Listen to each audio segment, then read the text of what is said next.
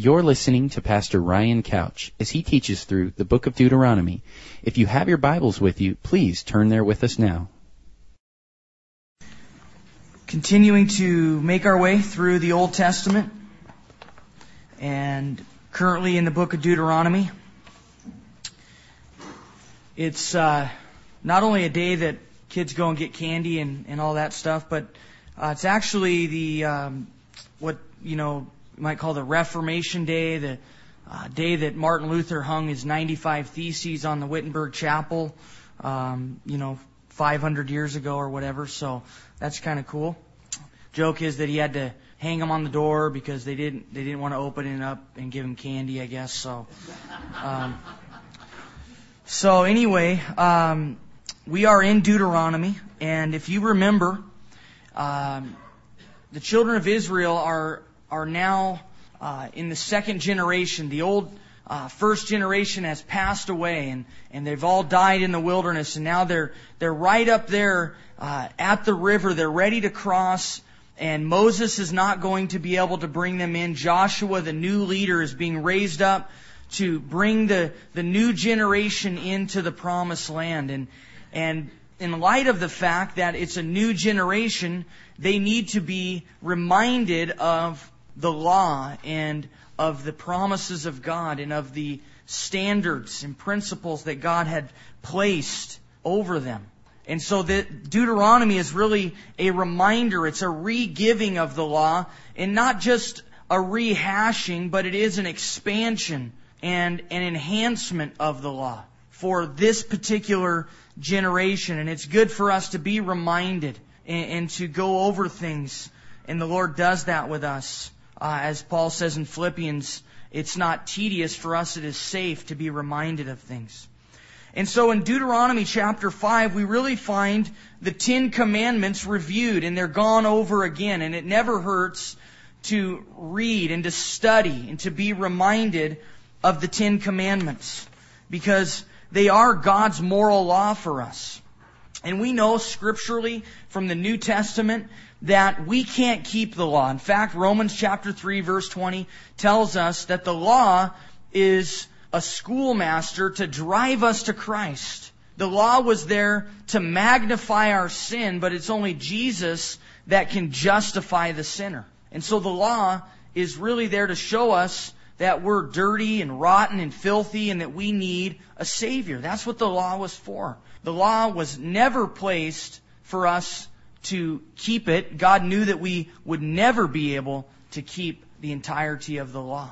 But it is a moral standard for us to live by. And if we lived and abided by these principles and these truths, our society, our culture would be a completely different place. In verses 1 through 5, we really see the setting of this covenant, this moral law that is going to be given. And remember, this is a review of it. This happened back in Exodus chapter 20 as they're there at the base of Mount Sinai. You remember Moses was brought to the top of Mount Sinai. And it was there that he was given this law. And it says in verse 1, "And Moses called all Israel, and he said to them, 'Hear, O Israel,'" which is a very common phrase in Deuteronomy because Moses is preaching. This book is really a series of 5 sermons, and Moses is saying, listen, hear. In Revelation, it tells us that we need to hear what the Spirit is saying to the church. We need to have ears to hear. It's important that we are in tune with what God is saying. And the Lord would say to us, "Hear, O church, here's what I want to say to you. The statutes and judgments which I speak in your hearing today, that you may learn them and be careful to observe them." And so what Moses is telling the people is, look, the Word of God is important. And you need to hear it, you need to learn it, you need to know it, and then you need to do it. As James tells us, not only should we be a hearer of the Word, that's important. Faith comes by hearing, and hearing by the Word of God. So hearing is an important thing. But then we need to put it into action. And I think it's very easy for us as Christians, as Bible-believing people that go to a church that teaches the Bible, to just sort of come and hear the Word of God and to grow callous to the truth of the Word of God, thinking maybe even that we're putting it into practice, but in reality not putting it into practice. And he says we need to be careful to observe these things. The Lord our God made a covenant with us in Horeb. The Lord did not make this covenant with our fathers, but with us, those who are here today, all of us who are alive. And so what he's saying is, look, the covenant was made with the first generation, but they're all dead now, and God has made this covenant with us as well. And it's so true as believers. The Word of God is an ancient book. Millions upon millions of people have read the same text that we have, and it applied to them. But they're dead, and now we're alive, and God is saying, look, I'm renewing that covenant with you. Not worried about people that lived 100 years ago. I'm concentrated and I'm focused upon what you're going to do with my Word. I'm taking the timeless truths of the Bible and applying them in timely events that are relevant with us presently. He says, the Lord talked with you face to face on the mountain from the midst of the fire. Now we know that God didn't literally speak with them face to face, because it tells us in just the previous chapter here in Deuteronomy that they didn't see God, but they heard His voice. And so we know that this phrase face to face is a figure of speech. It speaks of the fact that they communed with God, that they heard His voice, that there was an intimacy, a closeness, the same kind of intimacy and closeness and communion that God wants to have with us today. And we don't need to see Him to have that. We can still speak with Him face to face. And I stood between the Lord and you at that time to declare to you the word of the Lord, for you were afraid because of the fire, and you did not go up the mountain. And this is what God said. The children of Israel told Moses, look, we're afraid, and obviously you've got something special going on with God, so why don't you go ahead and go listen for us and take what you hear and bring it back to us. And so Moses goes up to Mount Sinai, and this is what God said. Verse 6, I am the Lord your God, who brought you out of the land of Egypt, out of the house of bondage. And so before God gives them any law, before He gives them any requirement, before He establishes this covenant with them, He wants them to know a few things. First of all, who He is. Before God tells us to do anything, He wants us to know who He is. I am the Lord your God. Which is why Jesus took on human flesh. It's why He became a man. So that John the Apostle could write and say, man, we touched Him, and we beheld Him, and we saw Him, and we had relationship with Him. Before God says of anything for you to do, He says, I want you to know who I am. I want you to have relationship with me. And in order to have relationship, you need to understand who I am. I am the Lord your God. I am your master. I am your creator, who brought you out of the land of Egypt, out of the house of bondage. So not only does He want them to know who He is, but He wants them to know what He did. And again, before God says anything to us in terms of requirements, before God says anything to us of what He wants from us, He always tells us first who He is and then what He's done for us. We get that backwards a lot, and we begin to talk about all the things that God wants us to do, and we forget what He's done for us. And we put the cart before the horse. He says, I want you to know what I've done for you. I brought you out of the land of Egypt, out of the house of bondage. Now this Exodus, you guys, is a great illustration of redemption. This Exodus where God rescued the children of Israel from slavery, from bondage, from tyranny. And He delivered them out of that. With what? With blood. The blood of lambs that were applied to the doorpost. You know the story. The Passover. And those that didn't apply the blood on the doorpost in the shape of a cross, consequently, they were stricken dead. And so only those that applied the blood were part of the Exodus. And it's a beautiful picture of redemption in that Jesus is our Passover lamb. And unless we apply and appropriate His blood, then we are subject to the wrath of God. But when we do apply His blood, we are redeemed and we're rescued and we're freed from the house of bondage. And that's what you were living in before you knew Jesus. That's what you are living in if you don't know Jesus, is bondage. And often people will say, well, I don't know if I want to be a Christian. I don't know if I want to follow Jesus because, I like my freedom. I like being able to do what I want. And that's a complete lie of the devil, because you have no freedom apart from Christ. You are in bondage to your flesh. It might feel like freedom, but in reality it's bondage. You're in bondage to your sin, to your nature, to your flesh. It has you shackled. And God says, I've rescued you from that. I want you to know that. I want you to know who I am. I want you to know what I've done. And I hope that you guys, and that we are reminding ourselves of that on a daily basis, of the God that we serve and what He did for us. We can rejoice in that. We can worship in the midst of our difficulties, in the midst of our tragedies, in the midst of terrible times. We can rejoice in the fact of who God is and what He's done for us. Do you realize that never changes? In the midst of so many things that change in this life, we can rejoice in who God is and what He did for us. That never changes. We'll never wake up and find out that God died or that the cross was a hoax. It never changes. It's always the same. His blood is always available. Redemption is always there for us. And God is the same yesterday, today, and forever. And so that is so important. Verse 6. And then he begins with the first commandment in verse 7. The first commandment. It is not only the first commandment, but it is the first commandment. It's the most important commandment. It is the commandment of all other commandments. Because he says, you shall have no other gods before me. That's something that we have to have right. Otherwise, nothing else will be right in our life. Now, I think sometimes we think this means, well, as long as Jesus is number one, then that's okay. I can have other gods, just as long as there's no other gods before Him. No, this word before might be a poor translation. Really what it means is there should be no other gods beside the Lord. No other gods at all. That He's the only God. There's no idols in our life. And idolatry in this culture is a lot different than idolatry in our culture, but they're one and the same. And we may not worship little figurines, and we may not have names for them like Baal or Ashtoreth, and we may not put our babies on altars and sacrifice them to fertility gods, but we have idols nonetheless. And we have idols that permeate our culture. We have, of course, I think the number one idol, the god of money, which dominates this culture. We have the god of sex. We have the god of power.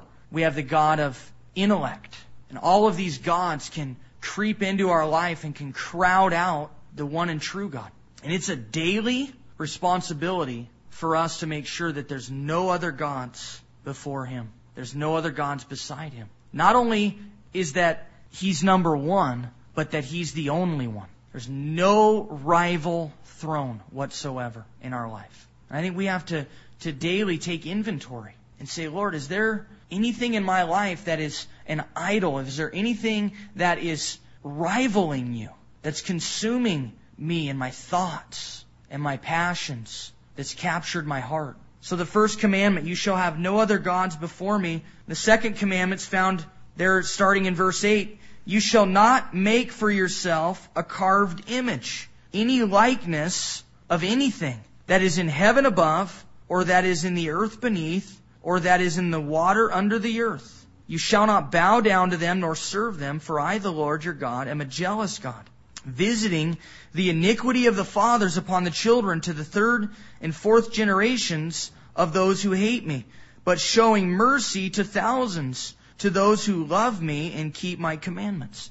And so the basic idea here is that we should not make any carved or graven image for worship. Now this is not at all putting a stop to art or saying that we can't make any kind of paintings or pictures. This is not prohibiting that kind of activity, that kind of expression. What this is prohibiting is that we would have art and graven images and pictures for an aid in worship. In other words, that we need a picture of Jesus in order to worship Jesus. And that's why we don't have a lot of pictures of, or any pictures of Jesus, around here. We don't have, icons and those kinds of things, because I think the Bible's very clear that we don't need those things and we shouldn't have those things to aid us in worship. Anything that we create is always just miserably short of who God is and what He wants for us to see Him as. Even the cross. And when you think about the cross and you see the cross, it doesn't tell you of the agony and the suffering and the wrath of God and the becoming of sin that Jesus took upon the cross. You cannot capture that in a piece of wood cut in the shape of a cross. You just can't. You can't capture the fact that Jesus is no longer on the cross. In fact, He is resurrected and He sits at the right hand of the throne of God. None of that stuff can be captured in the picture, in the image of a cross. And so we have to be careful that we aren't needing these kinds of visual stimulation to aid us in worship. God prohibits that. He says in verse 11, the third commandment, you shall not take the name of the Lord your God in vain, for the Lord will not hold him guiltless who takes His name in vain. And so the third commandment is pretty simple. You shall not take the name of the Lord your God in vain. We can break this commandment in a variety of ways. Through profanity, using the name of God in blasphemy, that is, saying things about God that are not true of Him, or ascribing things to Him that He's never done or said, adding to the Word of God, or cursing God.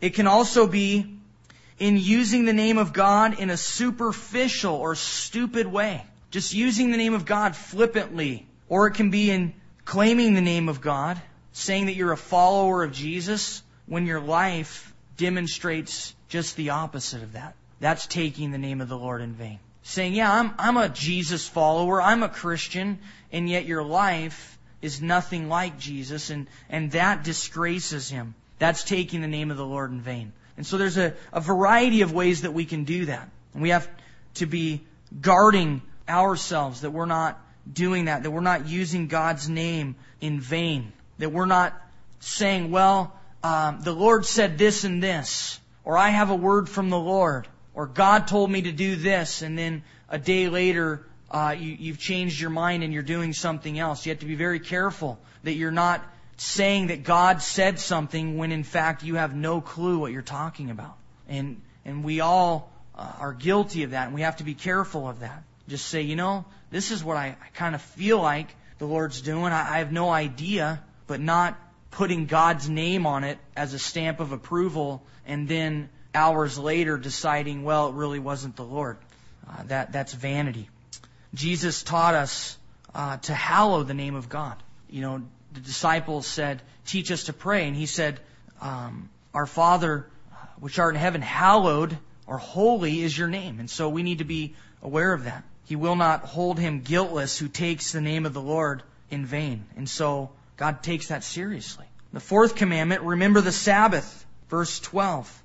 Observe the Sabbath day to keep it holy or set apart.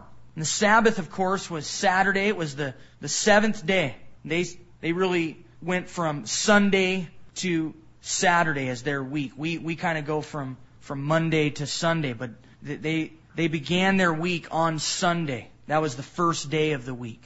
And we gather for corporate worship on Sunday and not Saturday because the early church did. You read the book of Acts. The early church gathered on the first day of the week. We also know that Jesus was resurrected on Sunday. And so it kind of makes sense. And there's groups, they love the Lord. I think they're a little wacky sometimes. But that, just really, it's all about Saturday. It's all about the Sabbath. And if you're not worshiping on Saturday, some of them will even say that's akin to taking the mark of the beast. It gets way out there. They're not all that way, but it can get really legalistic. It's interesting that of all the 10 commandments, this, the fourth, is the only one not repeated in the New Testament, because Jesus is our Sabbath rest. Even a cursory study of the book of Hebrews will teach you that. You don't have to be a theologian. You barely need to read. You just kind of glance through Hebrews and it's really clear that Jesus is our Sabbath rest. It has nothing to do with a day. Paul tells us in Colossians that we don't have special days. And so where that comes from, this need to worship God on a special and a certain day, it's certainly not in the New Testament. But in this economy and in this dispensation, it was important. And he says you need to observe the Sabbath. You need to take that day and set it apart to meditate upon God and to take it easy and to rest. And it's interesting that the Jewish culture was the only culture that did this. This was a foreign idea to take a day off. If you think about it, in that time, there was always something to do. I mean, you didn't just go to the store and buy milk, or, you didn't turn on the faucet to get water, or, you didn't go down to the meat shop to buy steak. I mean, you had to do all of that yourself. So there was always something to do. And so to take a day off was like, what? To not work? I mean, man, there's wood to chop, there's fences to build, there's cows to slaughter, there's lambs being born. I mean, there's always something to do. And so to take a day off was very foreign. And it's why the children of Israel had such a hard time doing it. They never did it consistently. They were always struggling with this because there was always things to do. Does that sound familiar? Because the principle is still there for us of taking a day. I don't think it matters what day, but taking a day to rest and to hear from God. And so he says, 6 days you shall labor and do all your work. So if you can't get your work done in 6 days, then hey, it must not be that important. Get it done in 6 days. But the 7th day is the Sabbath of the Lord your God. In it you shall do no work. You, nor your son, nor your daughter, nor your male servant, nor your female servant, nor your ox, nor your donkey, nor any of your cattle, nor your stranger who is within your gates, that your male servant and your female servant may rest as well as you. And remember that you were a slave in the land of Egypt, and the Lord your God brought you out of there by a mighty hand and by an outstretched arm. Therefore the Lord your God commanded you to keep the Sabbath day. And so God covered all his bases here. He's like, look, this isn't just for you, and then you can, have your workers do everything so that you're still making money or that you're still getting things done. No, everybody takes a day off. And I think that in our culture, we're kind of guilty of that.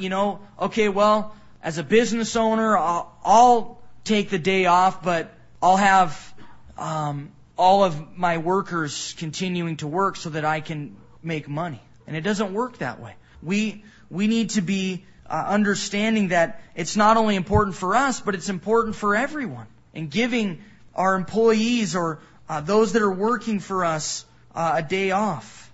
And I think it's very important for us, you guys, to take that day and to rest in the Lord. And I don't know what day that is for you. Maybe it's Sunday. Maybe it's a half of one day and a half of another day, but take a day. Take time to just hear from God and to meditate upon Him and to spend time with your family and to rest. God created us to need rest. You think about it like, wouldn't it be nice if we didn't need to sleep? I mean, we could get so much more done. And I've often pondered that. Why do we get tired? God could have very easily made us where we could just keep going. Why do we get tired? Why do we need to sleep? 8 hours, a third of your life is spent in your bed. It's a lot of time. I've tried to kind of whittle that down. So I try to get like 5 or 6, then I can get a little bit more out of life, but it catches up with you. And then you sleep like 10 or 12 hours, one day. But why do we need to sleep? And the only thing that really makes sense to me is that God knows we need a new beginning. And you think about it, you go to bed at night and you're just weary and things are weighing you down and things are bothering you and you're worried about stuff and you wake up in the morning and it's a new day. And it's like, okay, there's life here. I've got hope, and it's just cool how that works.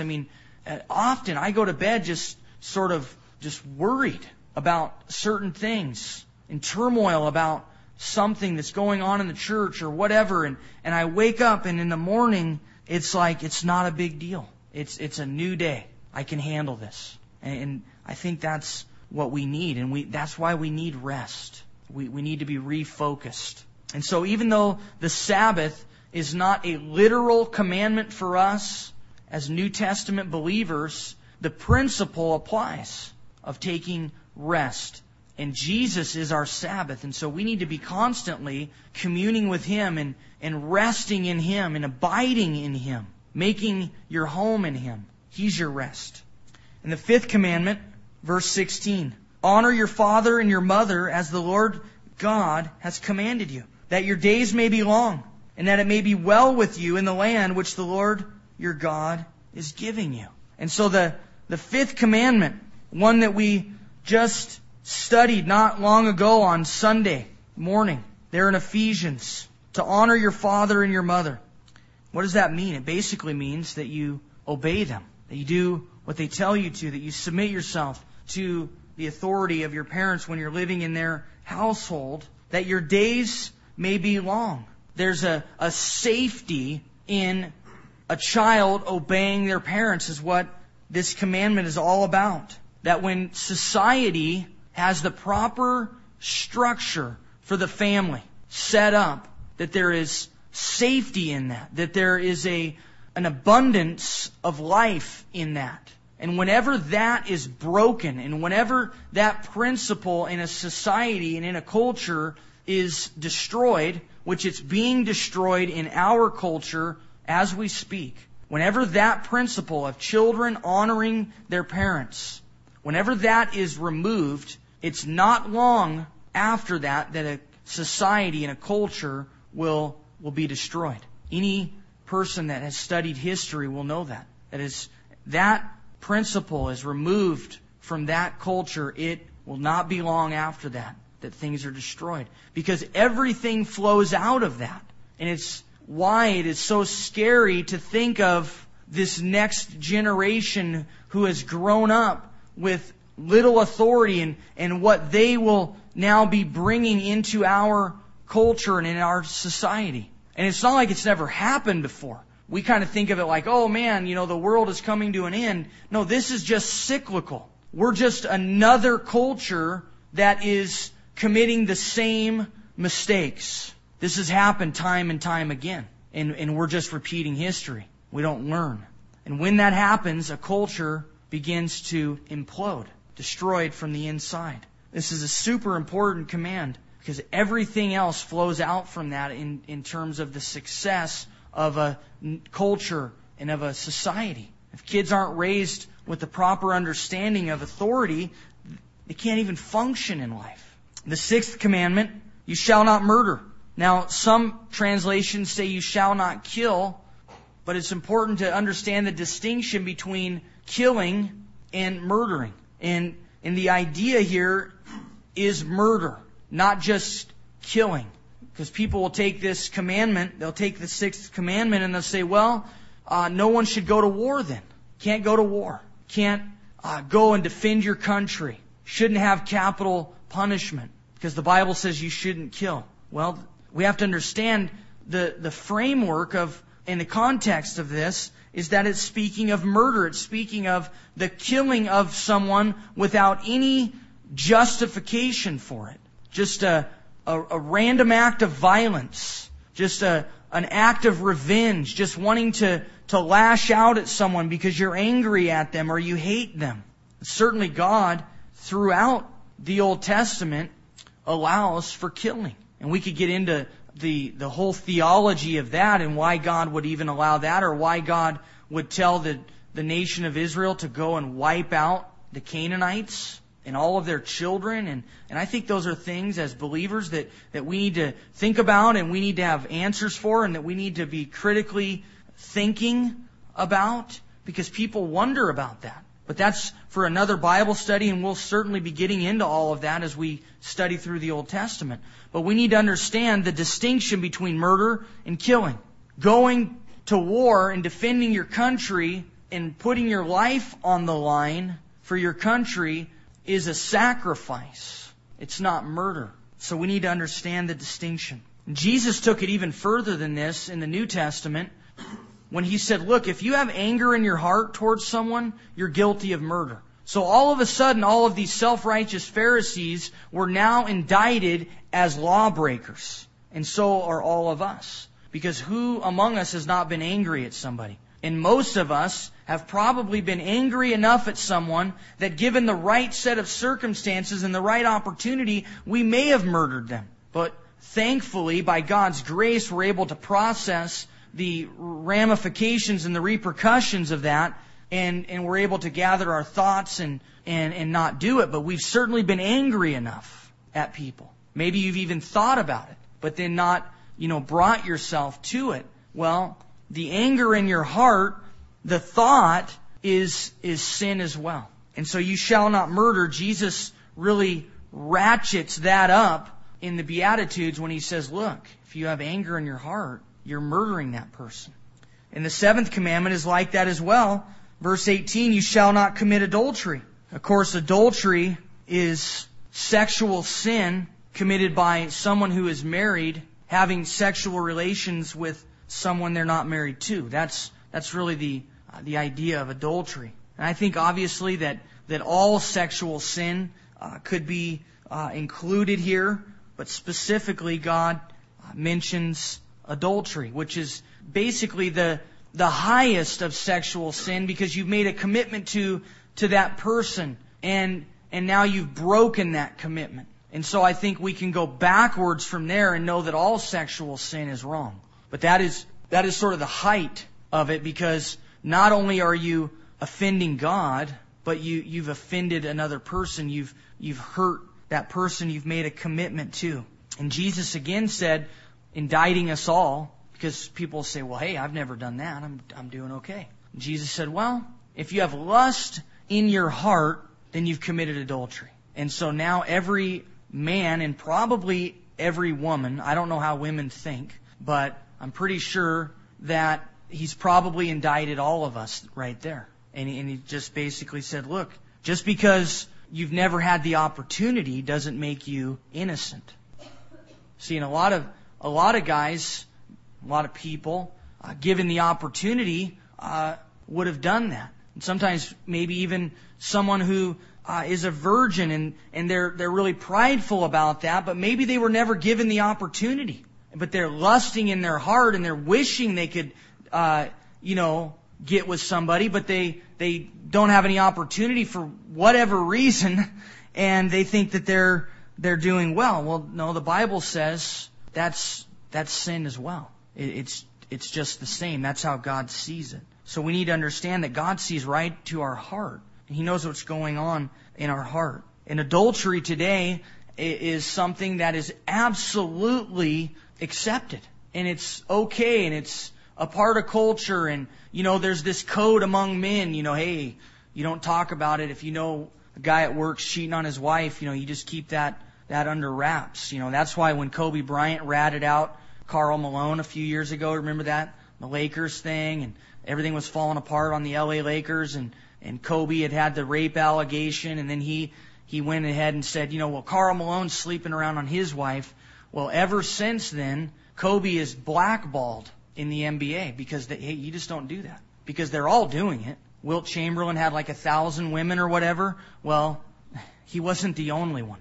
Magic Johnson got AIDS for a reason. It's because they sleep with every woman they possibly can. I mean, they're just all over the place. They pick them out. They tell the assistants on the team, hey, I want that one. They bring him back. They meet him. They go to a hotel, whatever. That's the lifestyle in the NBA. And you don't talk about it. It's accepted. And Kobe broke that. Well, I'm not saying Kobe's a saint by any means, but the fact is that isn't how it should be. We shouldn't be accepting that or keeping that as some kind of unwritten rule that, you just don't talk about that. Everybody's doing it, so you just kind of keep it under wraps. It shouldn't be that way at all. The eighth commandment, you shall not steal. Verse 19. You shall not steal. It's another important foundation for human society. Establishing the right to personal property. That this is mine, and it doesn't belong to you, and you can't have it. And if you take it from me, that's wrong. That's important. God has clearly entrusted possessions to certain individuals. And other people or other states or entities are not permitted to take that from you. And that's why, people are outraged over this eminent domain, because it goes against the very fabric of the way God set things up, that the government can just come and take your property and give you whatever they feel like it's worth. I think in some sense that would go against this command, you shall not steal. But it's not just stealing stuff like going in the store and taking stuff that isn't yours and walking out. I mean, that's what we think of when we think of stealing, and that's correct. And it starts like super young, just this whole idea that, I want it and I'm going to take it. I remember we were in California, and maybe California just brings this out in people, Just all of a sudden, it just makes you like a criminal. But Caitlin was, I think, 3, and we're in a Kmart in LA somewhere, in Diamond Bar. And we walk out, we get in the car, and she's got like gum. And I go, "Where'd you get that?" "I took it."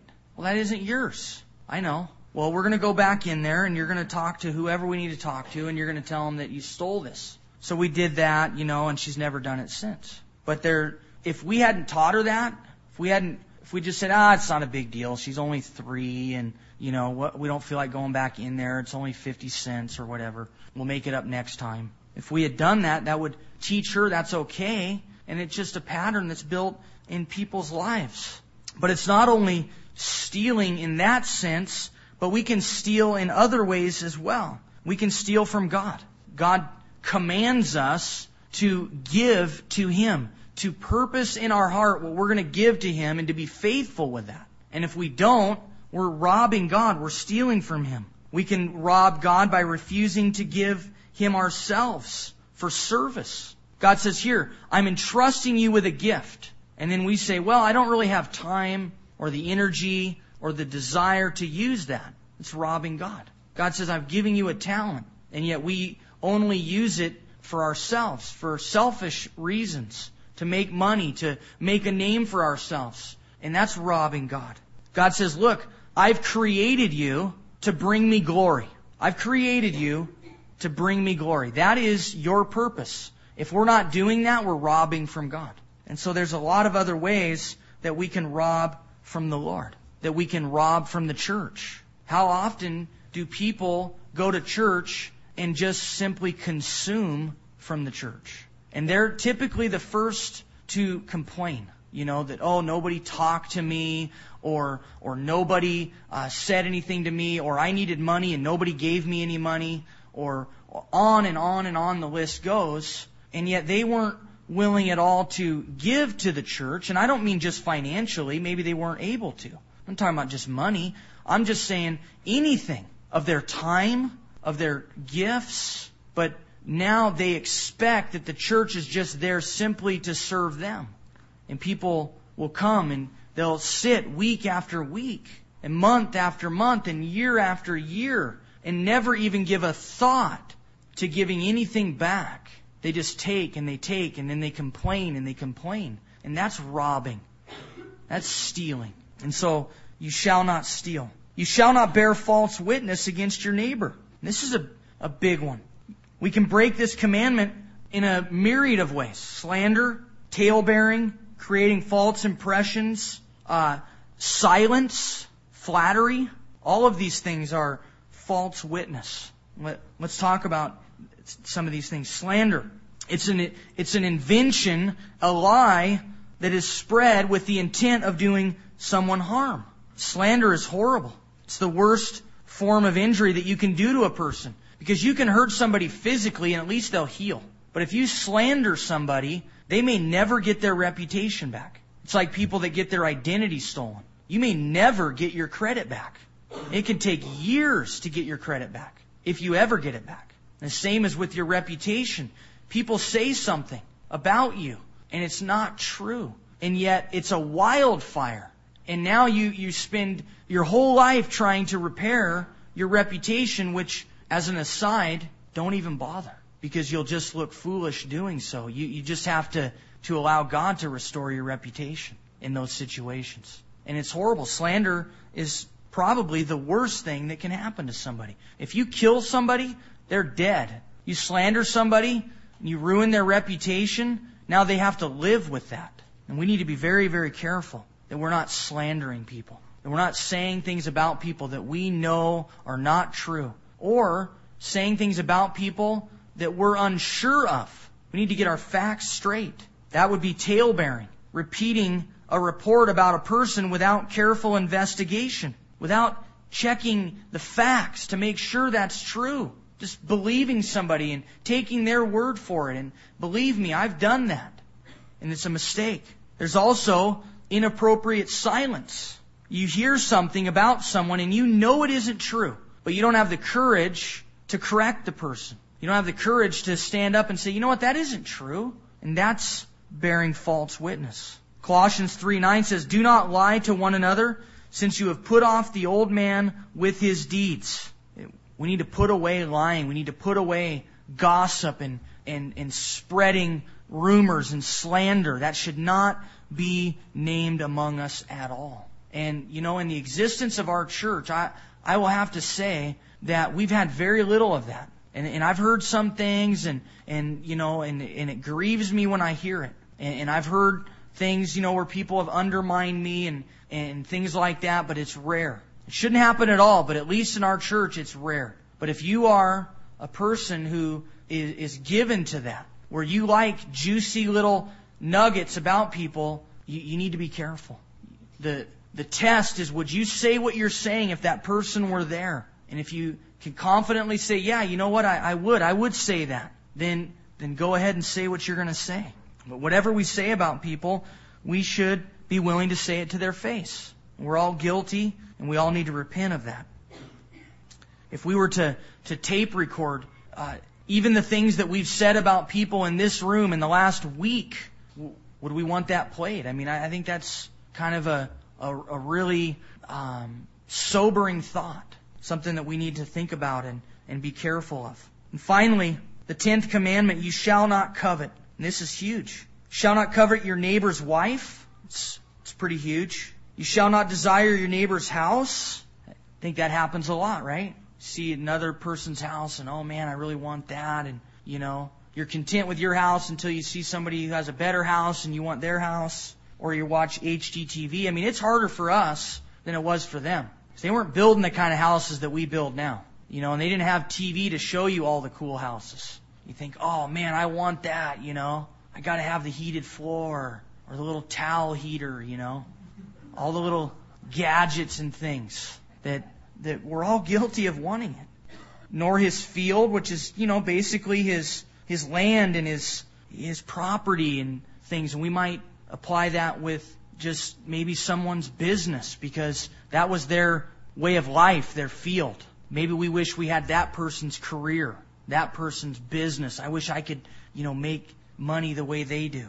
We shouldn't covet a person's male servant, his female servant, his ox, his donkey. Basically be like cars. How often are we coveting other people's cars or cars that drive by? And again, I mean, it's just one after the other. When you're watching any television program, you're going to get hammered with car commercial. And you think, oh man, my car's getting old. It's only an 05. It's time to get a new one. Right? I'm just as guilty. And car companies are very intentional.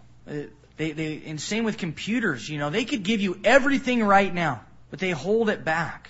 They have to. Because the next year, there it is, You think they just came up with that this year? They always have something that they didn't think about? Of course not. They just aren't going to give you it all at once. So that way you have something you want. They could make computers right now with 10 gigabytes, but they don't because they want you to buy new ones. It's a very simple concept. These words the Lord spoke to all your assembly in the mountain from the midst of the fire, the cloud, in the thick darkness with a loud voice, and he added no more.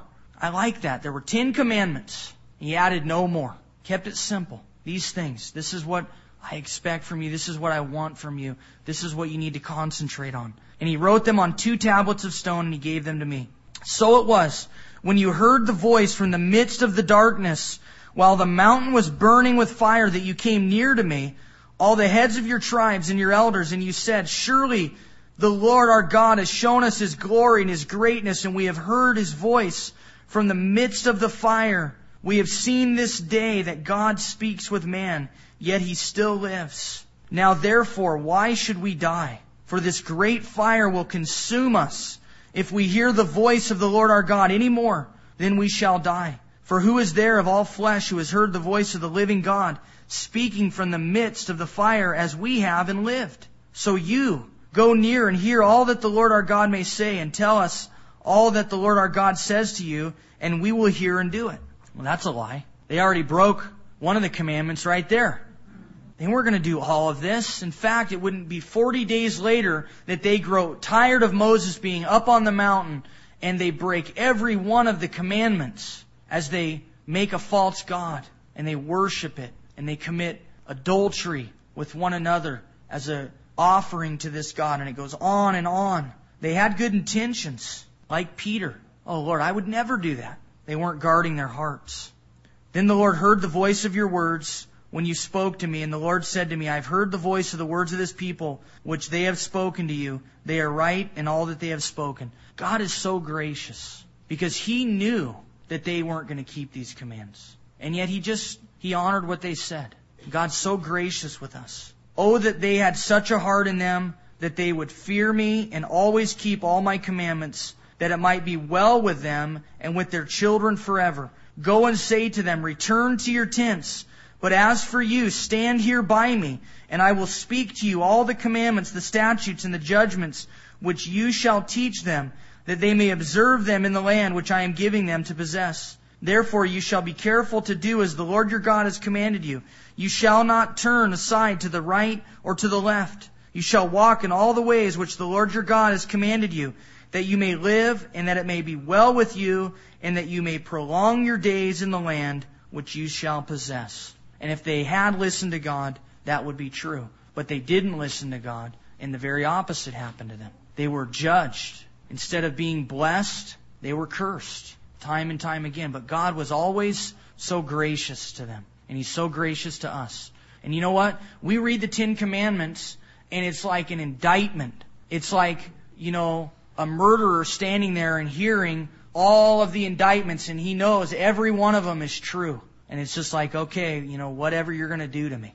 And that's what it's like when we read the 10 Commandments. It's like, yep, I'm guilty of that. I'm guilty of this. Oh man, tell me about it. And that's when we have to just go to the cross. Because as I said when we started the study tonight, Romans 3:20 tells us that the law cannot justify. There's no redemption. There's no salvation in the law. Only condemnation. We're condemned. The law condemns us. We read it, and it's a unanimous decision. You're guilty. You're a sinner. You're dirty and rotten to the core, we are. And we run headlong into the grace of God. As Paul said, oh, wretched man that I am, who will deliver me from this body of death? Thanks be to God for Jesus Christ our Lord. That is our cry tonight. We're sinners. We're filthy, rotten sinners in the core of our being. And God said, I love you so much. I want to have a relationship with you, but the state that you're in right now does not allow for that. And so I'm going to take on human flesh, and I'm going to take your sin, and I'm going to give you my righteousness, and you're going to be holy so that you can relate to me, and I can relate to you. And it's beautiful, and it's awesome, and that's what God has for us.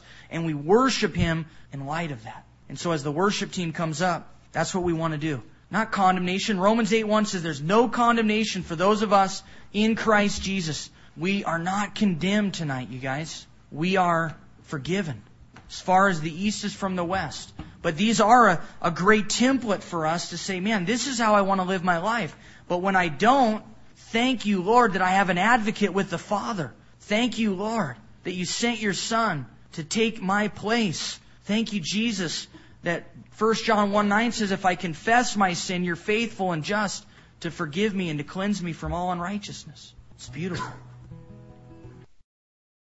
You've been listening to Pastor Ryan Couch, pastor of Calvary Chapel of Crook County, located in Prineville, Oregon. For more information on Calvary Chapel of Crook County, you may email us at info@calvarycrookcounty.com Or if you would like to write to us, you may do so at P.O. Box 378, Prineville, Oregon 97754. Thank you for listening, and God bless.